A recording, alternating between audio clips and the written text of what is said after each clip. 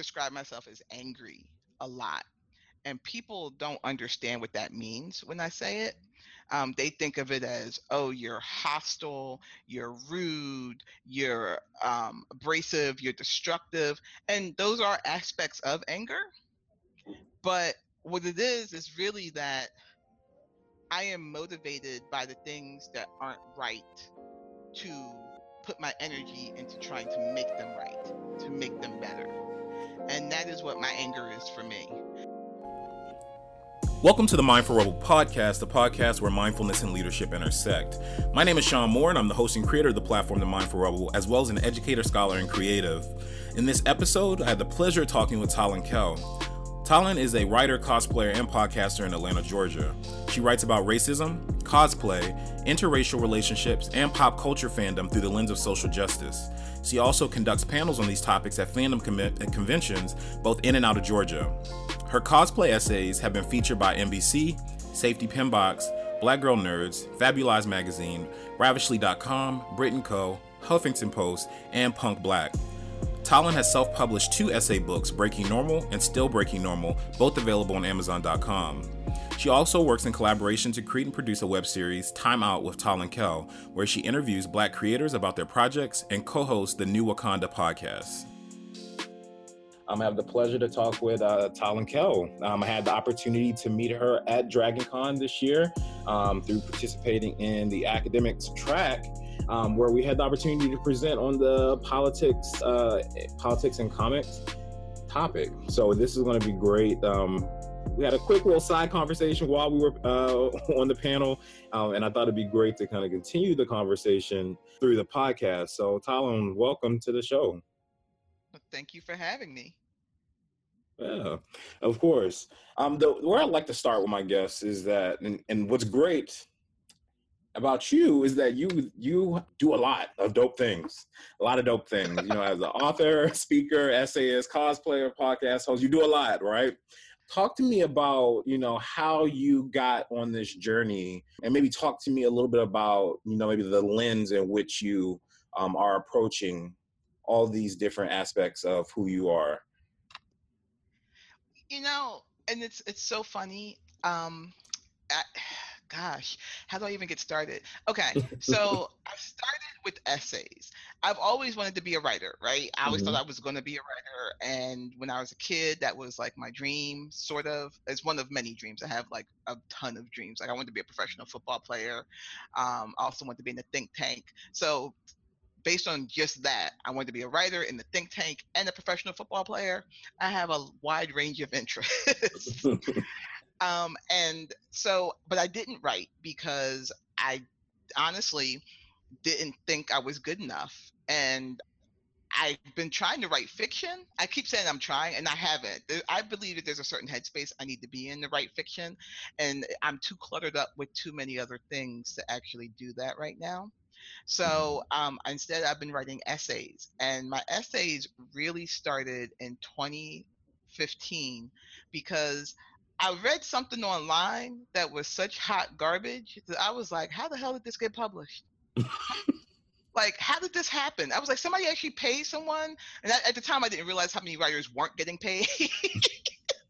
That's but I real. was, That's real. but somebody got published. They published this tripe, and it was so bad. And I was like, and it was obviously just somebody just giving like their fart opinion. You know, they just put it out in the air and just let it do what it's going to do. And it was awful. And I said, you know what? If people can get published writing this, I'm sure I got something to say. And I decided to start writing at that point. And in the beginning, I didn't know what I was going to write about. Like, I was like, oh, am I going to do kind of like geek reporting? Am I going to talk about conventions? Am I going to do movie reviews? Like, what am I going to write about? And I spent several months just writing about whatever.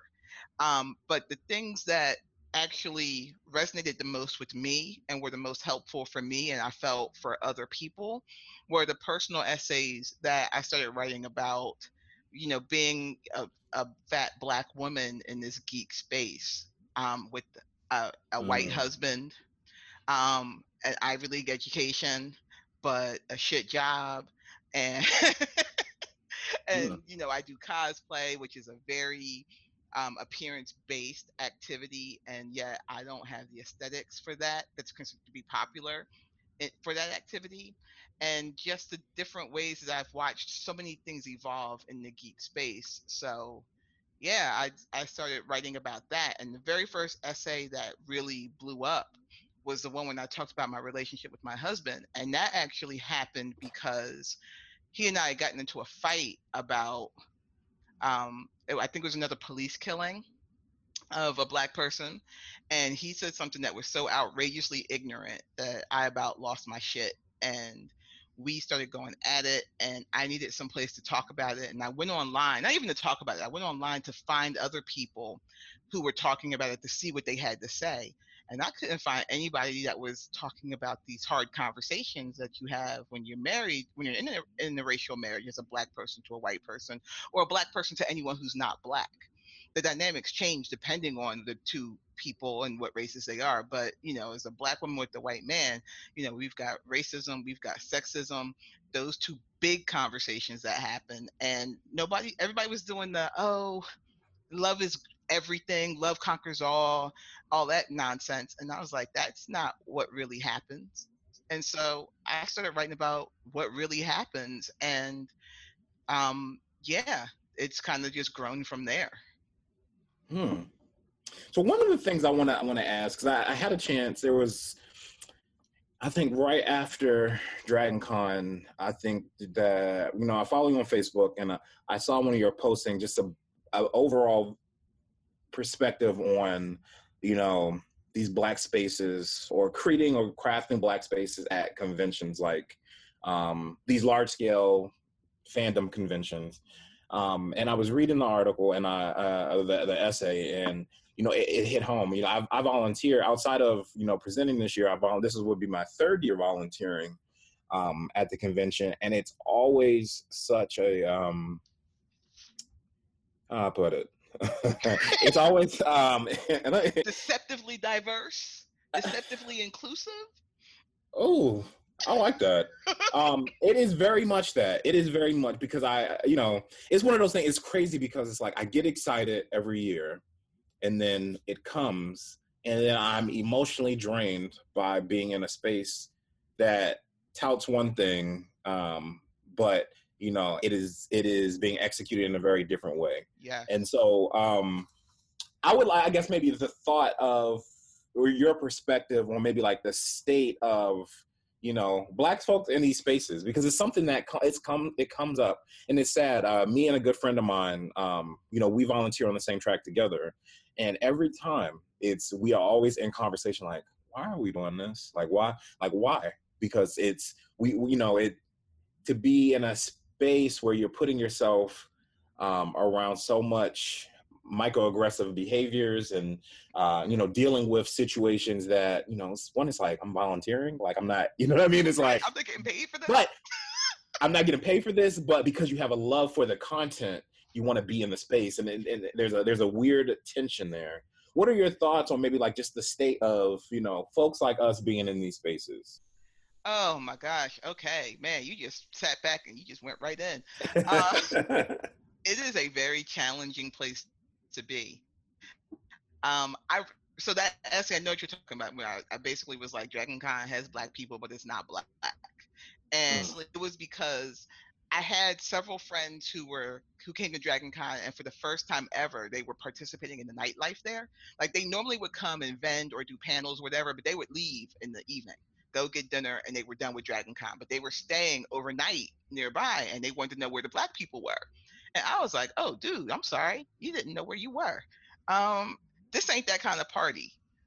And they were like, "What do you mean?" I was like, It's not a black space. This is not a black space. There are a lot of black people here, but the black geek community, just like black people throughout our country, you know, there's somebody I watch on YouTube who specifically defines black Americans who were born here as descendants of chattel slavery, right? mhm. Descendants of American chattel slavery, which is a great way to put it, because that way it specifies the kind of black people who have, their parents were here, their grandparents were great parents who basically came out of slavery, as opposed to people who have immigrated over later, or whose parents are from, another country and happen to come here in their first generation, because the experience is really different.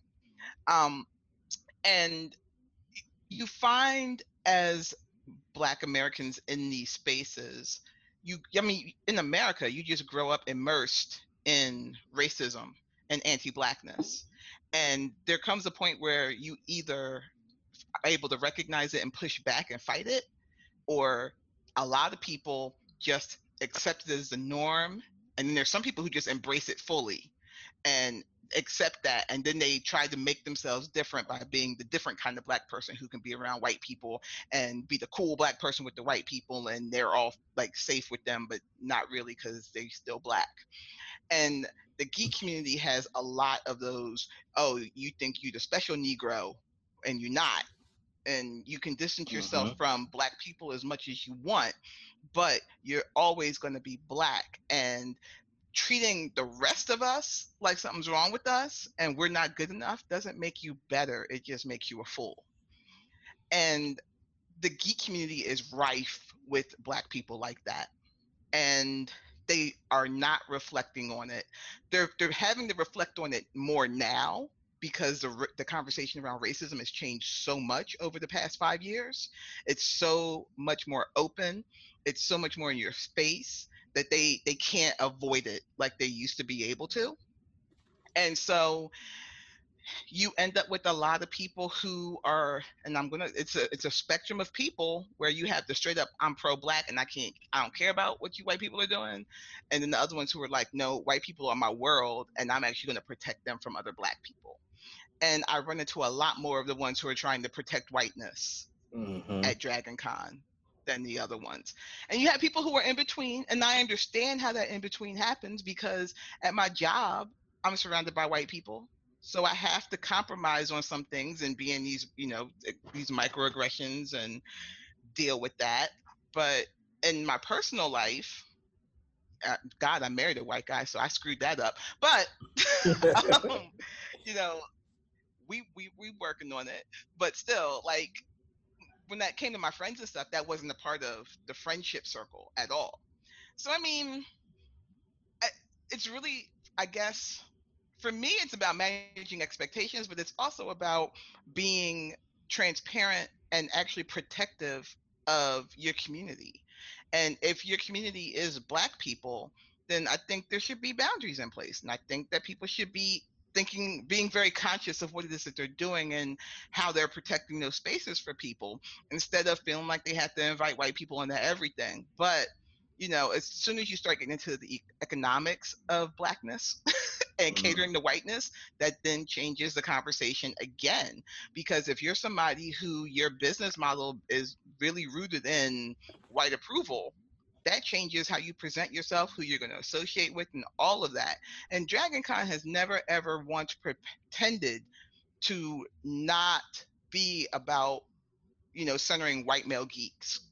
That's been what it's about from the beginning, and they haven't been challenged about it until recently. And Mm-hmm. even in the challenging, it's little challenges.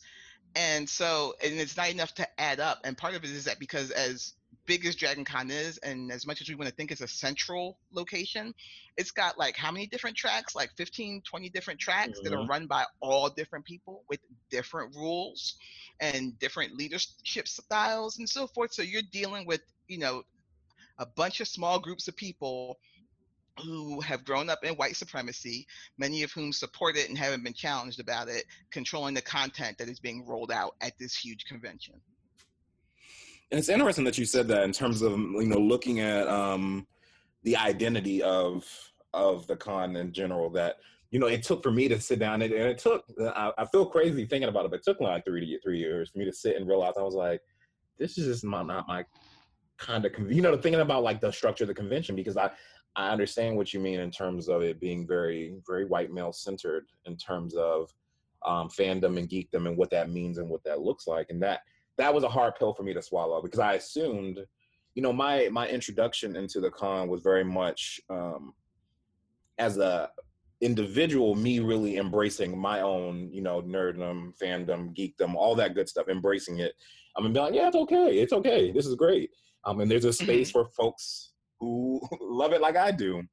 But then really, after kind of stepping into the space and kind of looking at and maybe taking down the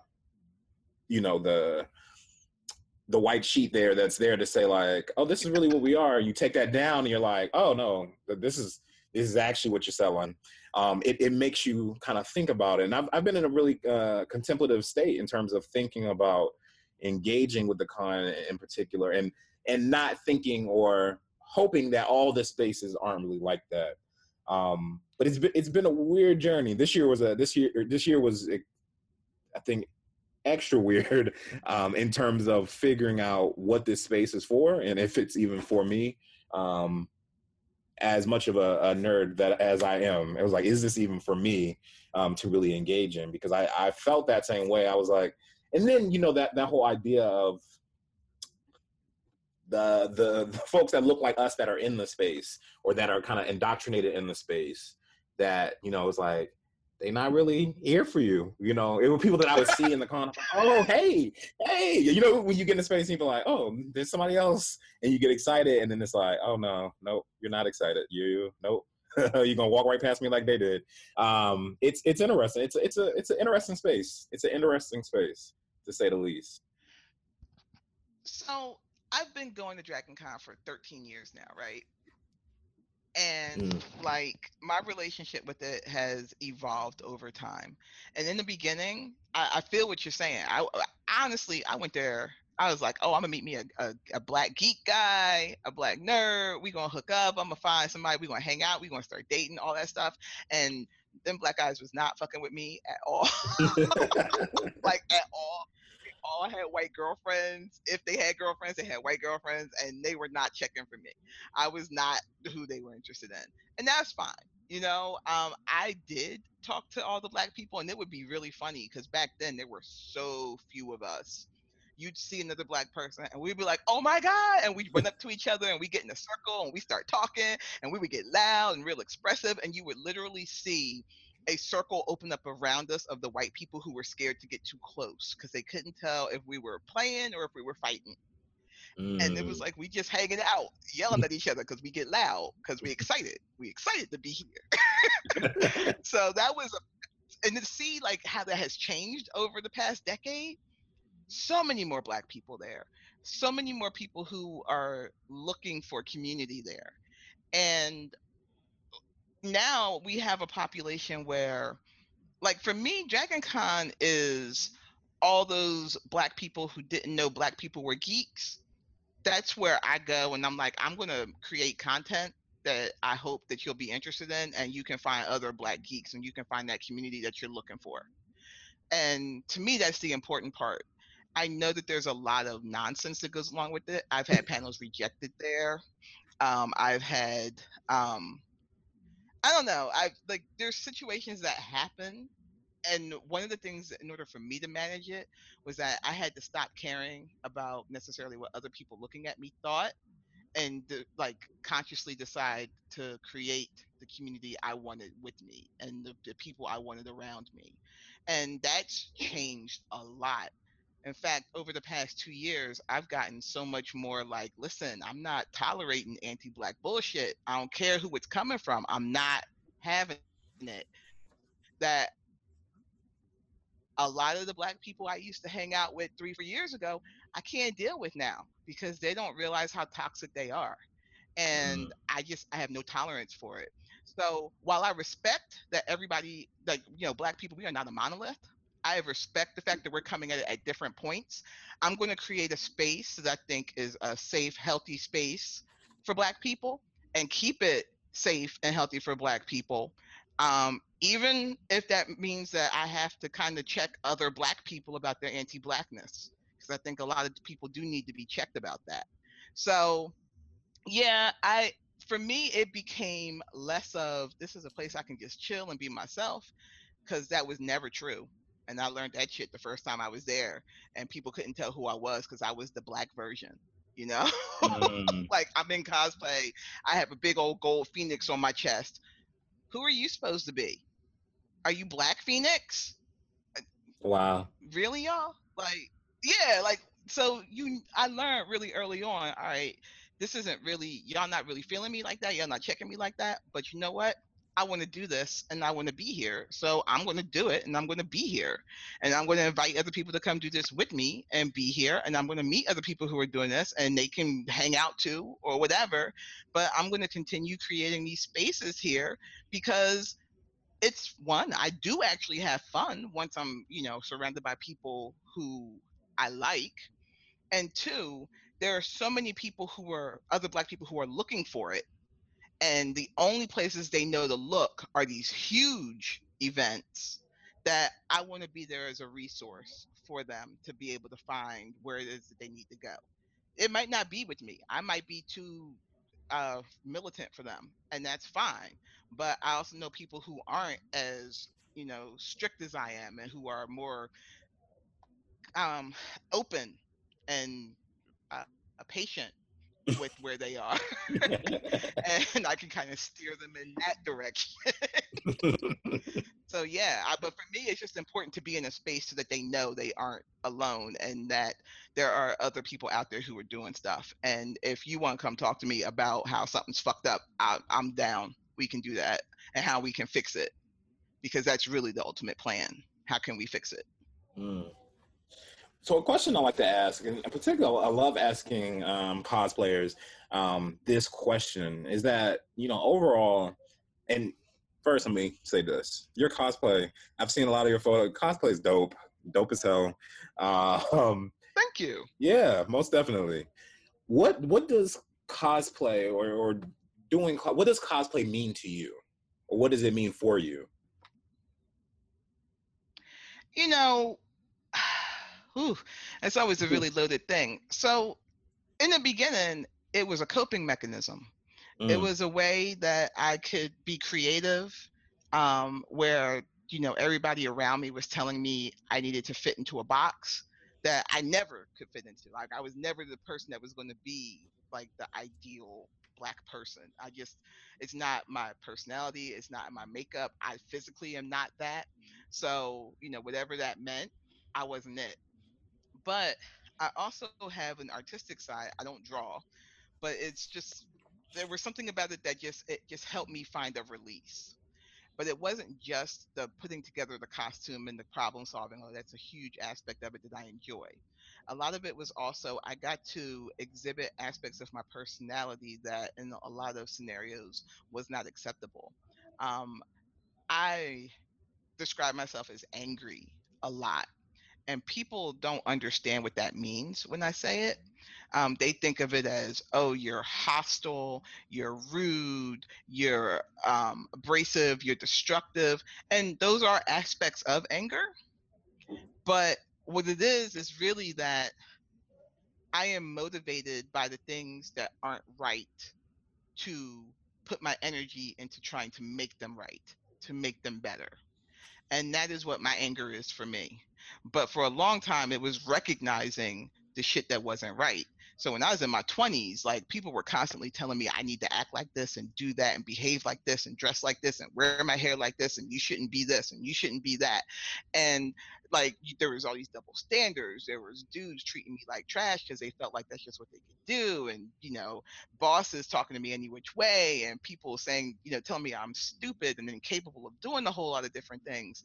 And none of it was true, but it was all these people giving me reminders of the place that I was supposed to take in this society. And that shit made me mad. I was real mad. But I was never allowed to show it, because if I showed anger, even if I scowled at somebody, suddenly I was so threatening that people were like, oh, I'm gonna call the police. Suddenly mm, it was, oh, she's dangerous, get security. Let it be if somebody's smaller than me, because I am a fat Black woman. If they were shorter than me, if they were paler than me, anytime in any way I looked any kind of upset, I was suddenly a physical threat that needed to be nullified. And so when I got to dress up in different costumes, and my first actual like comic costume was Dark Phoenix, I did that because she was a destructive world ender. She was someone who was seen as emotionally unstable and out of control. And I often felt like that's how people perceived me, and I could be that and I could embody that for that costume. The ironic part was that I really had fun being in costume. So every picture you have of me that year, I'm smiling every single so I wasn't this angry, destructive force. I was this happy girl, like, yeah, I'm dressed up at Dragon Con. This is awesome. So yeah, that's not how I portrayed myself, but that was why I chose the character. And so it's fun. That also it's a different way to kind of work with my appearance. It's not safe to be feminine in American culture. It's not safe to be feminine in a lot of areas of the world, but in America, it's not. I've grown up recognizing the danger in being a woman, just the physicality of womanhood, and so I, for a long time, only wore like jeans and sneakers and sweatpants, and even now I still don't really do makeup very often. I only wear it for cosplay, and like I've been able to play more with makeup and with my look and so forth and experiment with being different types of you know femininity, just different ways that you can represent it and show it through cosplay in ways that I've never felt safe to do in my everyday life. Hmm. So it it speaks to a lot of different aspects of what it is to live in a society where you feel kind of like you're in perpetual danger, but you're in denial of it. Hmm. So you look Hmm. for these opportunities you can do it in spaces where it feels more safe and more accepted. Hmm. So it's a lot. Yeah. Well, one You, question I like you to, didn't know because what box you were opening yeah, but I thank you for opening the box. What's a piece of advice that you would give to someone who's getting started with cosplay and trying to figure out how to approach it? there. My biggest thing is always know why you're doing it. So cosplay is so fascinating because when you look, it's one of those visual art forms that kind of needs an audience, right? So people always like they want to do things that are going to be popular and that people are going to recognize, and that means or things that speak to them. Now a lot of times, or maybe sometimes, some of the things that speak to them are not things that are popular, and if what they want is a lot of attention, they actually are depressed when nobody knows what they're dressed up as. Mm, So they need to know what their motivation is when they're going out there. Now you have people who are like, oh, I'm going to use it, as a branding tool so that I can become a model. Okay, cool. If that's the case, then, get yourself a great photographer. Make sure that when you're doing your costumes that you're giving people credit and so forth, but get high quality images that you can use to help boost your popularity. If you're doing it because you want to build like really sophisticated armor and stuff, okay, that's great. Recognize that you're going to need tools, and it's going to cost you money to get those tools, or just figure out ways where you can get access to them so that you can start building that stuff.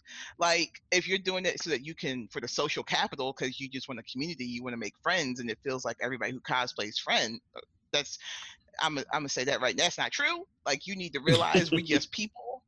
Like everywhere else, there's gonna be people you like, people you hate, people who are cool, and people who suck, and there are gonna be people who are take advantage of you. There are gonna be people who are going to be mean to you for no reason. So like, yes, you can find people to bond with cosplay, but still be aware that we're just people and we're just as fucked up as everywhere else. So, but I just want and people that's to be real. really aware of that. That's one. Mm, The second thing is it doesn't have to be that expensive. You can literally pull shit out your closet and put the costume together. A lot of times, most of my costumes are some clothing that I got, a cute wig, and some makeup, and then like one iconic thing from that character. Like Dark Phoenix is literally a jumpsuit. It is a red jumpsuit with like um it's got like gold bells on it and a gold phoenix and a gold belt. And but because of that phoenix on the chest and it's red and gold like that costume, that's the main recognizable part of it. And so people, but it's really a jumpsuit. So anytime I do Storm, for Storm, all you gotta do is wear all black, put on a white wig and an X-Men emblem somewhere, and you Storm. Like you mm, can pull that out of your closet and just buy a white wig. So it doesn't have to be over the top. It doesn't have to be super expensive. You do not have to commission, outfits and spend hundreds or even thousands of dollars on stuff. You can find something that's pretty straightforward in your closet. Maybe you just buy yourself some body paint and, have fun with it. So doesn't have to break the bank. In fact, for the first 8 years, a lot of my props were made from duct tape. In fact, almost all my X-Men emblems, it was just cardboard that I put duct tape over. And nobody knew in pictures at all that that's what I did. So you can Wow. find ways, if you're willing to be creative, to do it inexpensively, but know why you want to do it. Like, if you don't know, you're never going to be able to fulfill that need that you're looking to fill, that void that you're trying to fill. You're not going to fill it if you don't know what it is. So know why, and then you can start having Hmm. fun. Well, I think that's a good pivot to talk about your book, Breaking Normal Essays on My Fat Black Geek Life. Talk to me about why did you decide to pull together, your writing into the format of a book, and what that process was like for you. All right, so I started writing essays in 2016. It was, I think a lot of it was, I saw the way the election was going, and I was like, oh my gosh, this guy, this guy might win. He Mm. People are really voting. They're like into this guy, and I started, like, I had all kinds of panic attacks and stuff, and I kind of started writing about it, and I felt like, actually, I didn't. I got so much feedback online from what I was writing that I was like, okay, people are literally saying that they're reading this and it's changing their perspective a little bit. It's giving them kind of some insight into why this shit is a problem. And so, a friend of mine at the time was like, why don't you take it, if you need, why don't you just make it into a book and see if you can sell it? And I was like, nobody's gonna buy this. It's online for free. Why would I even do that?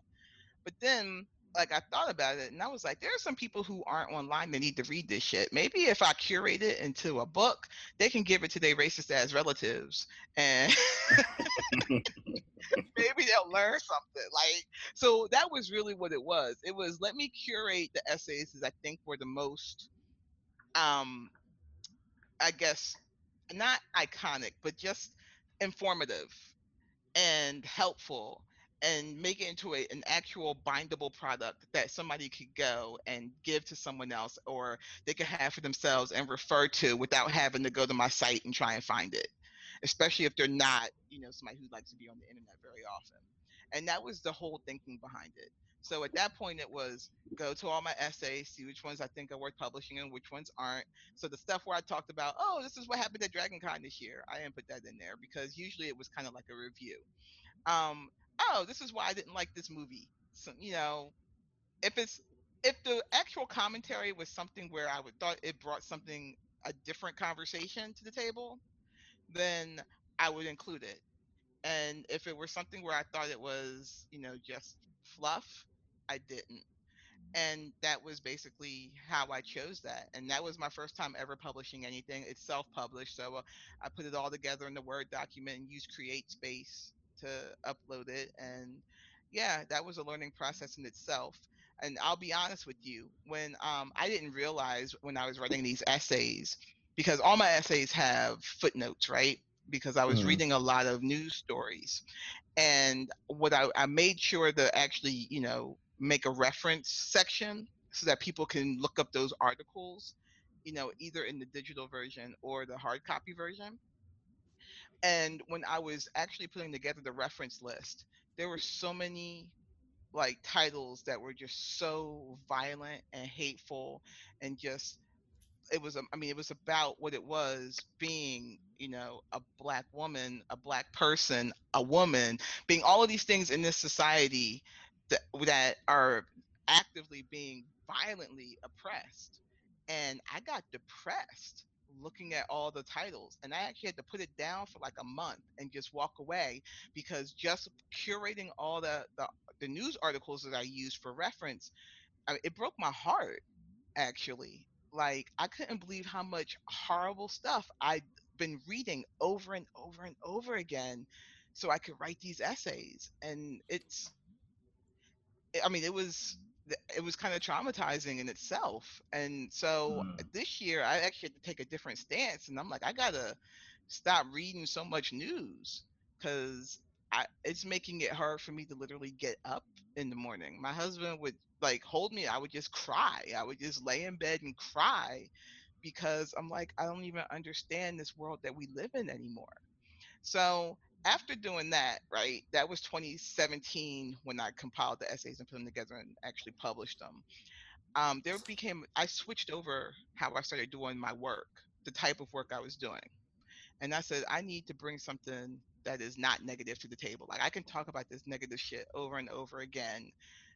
It's just hurting me. So I need to figure out what it is I want to do to try and contribute something positive to make the world a better space. And so I started doing creator interviews where I go to conventions and I talk to Black creators about the work that they're doing, the products that they make, and basically where people can find them and so forth, so that I could start curating basically a directory, so to speak, of creatives who were creating the art that they wanted to see because they didn't see it out there.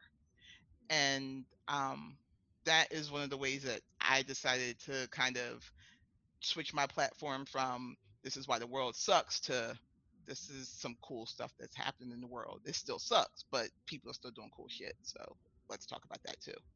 And it gave me some balance. Hmm. What have you, in terms of that list that you've been curating with Black creators, Black creatives? What have you learned in that process of pulling a resource like that together? So I've learned a lot about being in front of the camera. I have a producer, Keisha Stovall, who does all the filming for me, and she edits the videos and all of that, and she's been completely wonderful. Um, so I've had to learn how to kind of be an interviewer, which I'd never done before, and you can tell on my first videos. And It's a growing there's been process. Listen. it is, and it cracks me up to even look at it, where I'm just like, wow, I didn't know what the hell I was good enough, carry on. So yeah, I learned how to do that, but also it gave me a different perspective on conventions, but it also made me look at the demographics of like the artist alleys even more. So one of my focuses is Black women creators, right? And there were more than Mm. one artist alley I would go to, and I might find one or two Black women there in the artist alley. Maybe. Like I just came back from New York Comic Con and I saw maybe four Black women like vendors in the artist alley out of, Wow. I mean, and there were a lot of people there. So like it made me that much more aware of how few Black women are in these spaces. OnyxCon, it was the same thing. I went, and the women, most of the women there was like one woman who had her own art and her own product. The other women there were the spouses and support for the men who were vending there. And I was in shock. And that was a completely Black convention with the Black vendor room. So that tells you there is something that's happening in the background where Black women aren't in these spaces. And Mm. we know a lot of it is institutional stuff. We all know that it's, there's certain societal attitudes and so forth that are contributing directly to this, but it's still very like interesting to see that right in your face and then realize how much you weren't noticing that before. And it's because I noticed it there. Like I started looking at Black women in movies, and there are a lot of people online, movie reviewers and so forth, who already talk about this all the time. But I started looking at like trailers for television shows, for movies, for even web series sometimes, and you would look, especially with the mainstream media stuff, and there wouldn't be Black women in anything, like literally nothing. Or if they were in there, they'd be like a bit part. They might not even be included in the advertising. And so you were just kind of like, wow, I didn't realize how much I wasn't there. And when you threw in something like, fat, if there was a fat woman having like, you don't see fat Black women except at certain stereotypes at all. And so like Mm. now I'm looking at stuff and I'm like, there's no fat people in the future unless it's to be some kind of moral lesson about what not to be. There's hardly any black people, and usually not really black people in the future. So when people start talking about Afrofuturism, it makes you realize how much more important that stuff really is, because we are literally erased from just about any narrative that's about the future when it comes to mainstream culture. Hmm. I think that's kind of a good transition into the other series of questions I want to ask, because in thinking about that this vision of, when we think about vision and ideas, sometimes topics of leadership come up, and so I'm always interested in hearing folks' perspective on what leadership is. And so I'd like to ask you, what are your thoughts on leadership, and maybe how do you define that topic or idea? That is such an interesting question, because in all honesty, I hate self-proclaimed leaders. Whenever I Mm. meet somebody and they're like, yes, I'm a leader in this and I'm a leader in that, and I'm like, you're a narcissist and probably an asshole. Like, I have a real struggle with that, because to be a leader, right? You have to have a community of followers. How does that work? How does that happen? Like, everybody's got different interests and different priorities, and those priorities are constantly shifting based on whatever personal things that they have going on. So you kind of, leadership is actually, people who have been assigned leadership, and I understand this too, they aren't really trying to be leaders. They're just trying to improve a situation that they see as a problem. And then other people drop the mantle of leader onto them.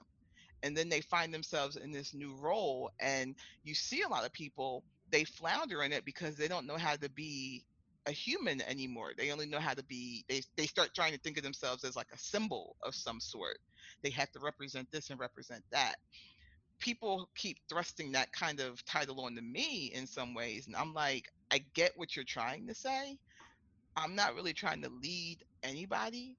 I just want y'all to think about shit differently. I'm not a role model. I'm a human being, and I'm screwing up. And so I don't like even using the word leader, because it actually does start to erase the humanity of the person to whom it's attached.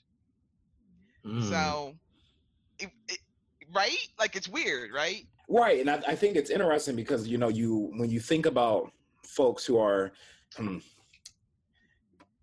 our current societal situation with our president, I think, is one of those outliers to this situation, because some folks like him because of him being very quote. I'm doing air quotes over here. Very very normal, very um, regular, down to earth kind of guy, and Relatable. BS words, but when you think about leadership, when you think about leadership prior to him, there was a very perspective on that, in terms of a leader having this kind of pristine, perfect type of Image. image, and what They that have means and a what that looks like. and it's very curated. It's a curated Mm-hmm. image that actually ends up being a lie. And so we've created this whole, like, kind of identity that is built in you being a liar to a large number of people, because our leaders are supposed to be, like you said, perfect. And that's not true. That's not true for anybody. So it makes me shy away from that. And I know that that's a, I don't know. And then there's that whole idea of people who seek out being leaders, being that they're looking for power. They're looking for control over other people's lives. And that right there is problematic. So it,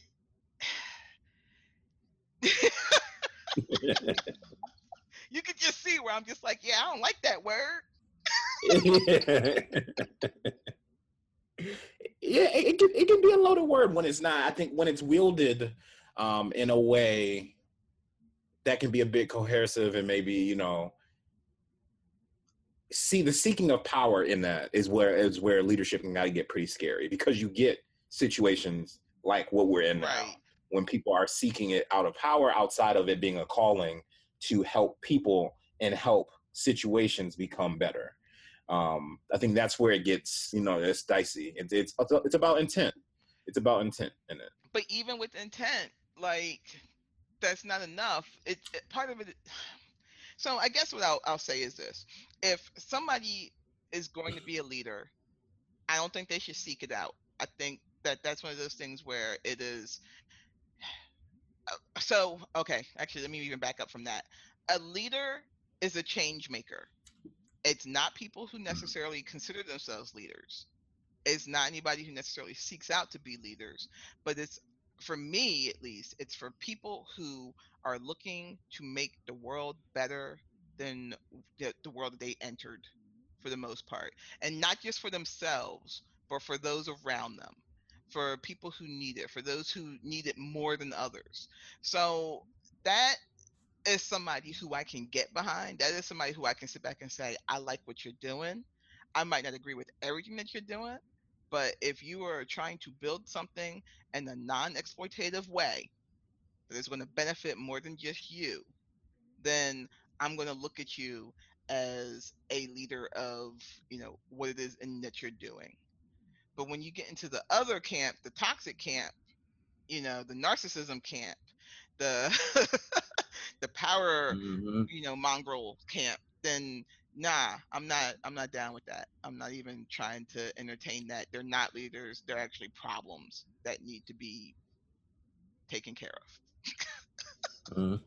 You're right. Listen, so with that, how do or what are your thoughts, or how do you define mindfulness? Oh, I talk about this all the time. I don't actually use that word, but I talk about it all the time, which is, constantly being aware of what it is that you are doing and why you are doing it. And always interrogating what it is that you're doing and challenging yourself about it. Because there are things, and this is just being a black person in America, right? In order for you to survive, there are ways where you have to actually subvert who you are, your humanity, in order to survive. Because your economic freedom is actually, like, I don't know if there's actually really a such thing, but we need money to survive. And there are people who will have you jump through all kinds of hoops for that money and to survive. And so you find yourself in situations where you are having to, quiet yourself, make yourself smaller, hide aspects of yourself, not confront things, because if you do, then that is a direct threat to your economic well-being, which is a direct threat to your survival. So I get that that happens. I do it myself. I am not happy that I have to do it. I actually hate it. But I'm always aware of the fact that I'm doing it, because if you don't keep yourself aware of what you're doing, then it becomes habit and you stop thinking about it. And then you start doing it in other ways and you're not actually examining why you're doing it or who it's harming when you're doing it. Mm, Staying mindful of it, staying aware of the damaging toxic decisions that you're actually being forced to make, right? It at least keeps you looking for solutions, looking for ways where you don't have to make decisions like that, looking for ways where you can eliminate that kind of stuff from your life. Because I mean, as I said, it's toxic, it's bad overall for us. And if you make toxic your new normal, then you're really just all you're really doing is hurting yourself. So yeah, mindfulness is extremely important. It's being aware of what you're doing. It's consciously making these decisions. If you consciously decide that you're going to work with the racist, and if you work with white people, you are, then notice what you're doing, and then watch out for the things that can happen that you might find yourself starting to have to co-sign on or fight against in order to minimize the damage that you're doing in that position, because that has to happen. Otherwise, you're just doing the work of white supremacy, and I'd hope that you would not want to do that. who's a person that may have had a tremendous impact on your own, personal development, and maybe how have they impacted you? I am one of those people who I've never had like superheroes. Um, Although I will say this, there are a lot of women online who I follow, who are activists, who are organizers, who speak about these very complicated issues, and they put their stuff out there, and I really admire what they're doing. Um, Creighton Lee is someone who I follow on Facebook, and she is always doing direct support for Black women. So she does asks for money, and then she transfers the money to women in need. So women in need and like all kinds of situations, be it they're trying to escape um, a domestic abuse situation, or they are stranded and they need gas money, or just something along those lines. She is always doing direct asks. She's been sending money, well, not money, actual water to Flint for the past like year or two. Mm. Very much into direct contributions. I love that she does that. Didi Delgado is another woman who is very outspoken about racism and so forth, and to the point that like she's gotten banned a lot from stuff, says a lot of things that are hard to say, and wears her like what it is that she does just out there. Um, the women who are living their very complicated lives visibly and letting themselves sharing their vulnerability and and I even can't call them flaws, their humanity, their fullness of their humanity with the world. um I respect the people who are doing that, and they are basically making it safer and easier for other Black women who have been suppressing themselves to stop doing that, to learn that you can actually be freer and do things and say things and stand up for yourself and make space for yourself. So, for my work, when I talk about being in this interracial relationship or having white people who are friendly in my life, I always am bringing my Blackness right there front and center. It is always going to be a part of whatever it is that I'm doing. And if you have a problem with it, then, you can go. And so for me, it's, hey, I'm telling you about how I made space in my relationship and made it so that my husband had to acknowledge his racism and work on trying to dismantle, the ways in which he contributes to oppression. Like he had to make active changes in that. And it's not going to work for everybody, and it might not work for us long term. But this is what I'm doing, and you can do this too. So a lot of it is just I want you to see you don't have to do the things that society tells you that you're supposed to do to be a good version of whatever identity it is that you have. There's room for all of us. And the more of us that speak out about it and share it, the more things will start to change because people can see what's possible and improve on it. Hmm. So with that, is there what's a book, no, a resource, let me say, not book, because it could be a book, but what's a resource, whether it's a book, movie, podcast, TED Talk, essay, anything in particular that maybe has been really influential in your own personal growth and development that you like to share with the listeners? So there's a podcast I listen to, and I'm not just saying it because I was on it recently, but it's called Tea with Queen and Jay, and they are two New York Black women in New York City who talk about um, being Black women. It's about dismantling patriarchy and like interrogating pop culture through the lens of being Black womanists.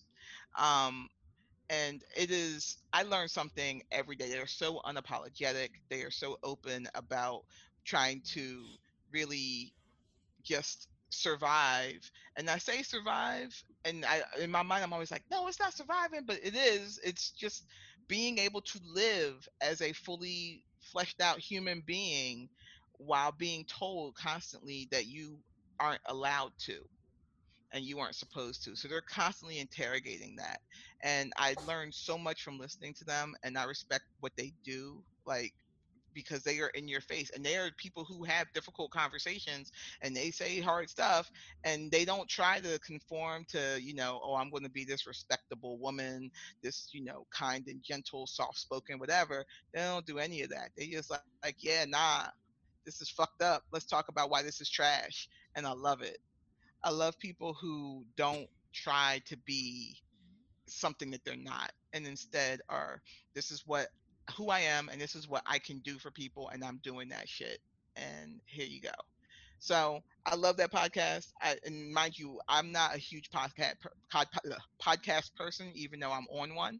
But I highly recommend that one if you were trying to really start interrogating like popular culture. If you're looking at the news, because they do talk about stuff that's in the media and all, in a way where you are directly confronting white supremacy and saying fuck that. Mm. And so the question I'd like to kind of cap the interview with, um, which I love this question. At the end of the day, what do you want your legacy to be? See, that's a mean question. Uh, you old vain, narcissistic, self-involved No. person. What do you want the world to remember you for?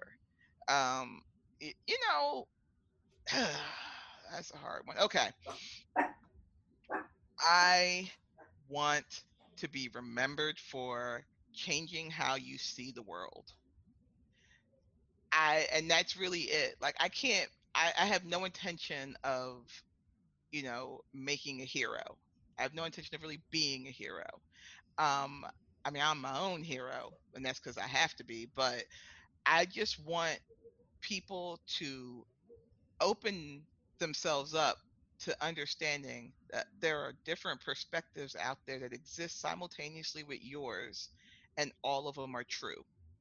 That two of you can be in the exact same situation and have two different perspectives, two different ideas of what actually happened there, and understand that both of them are true and real.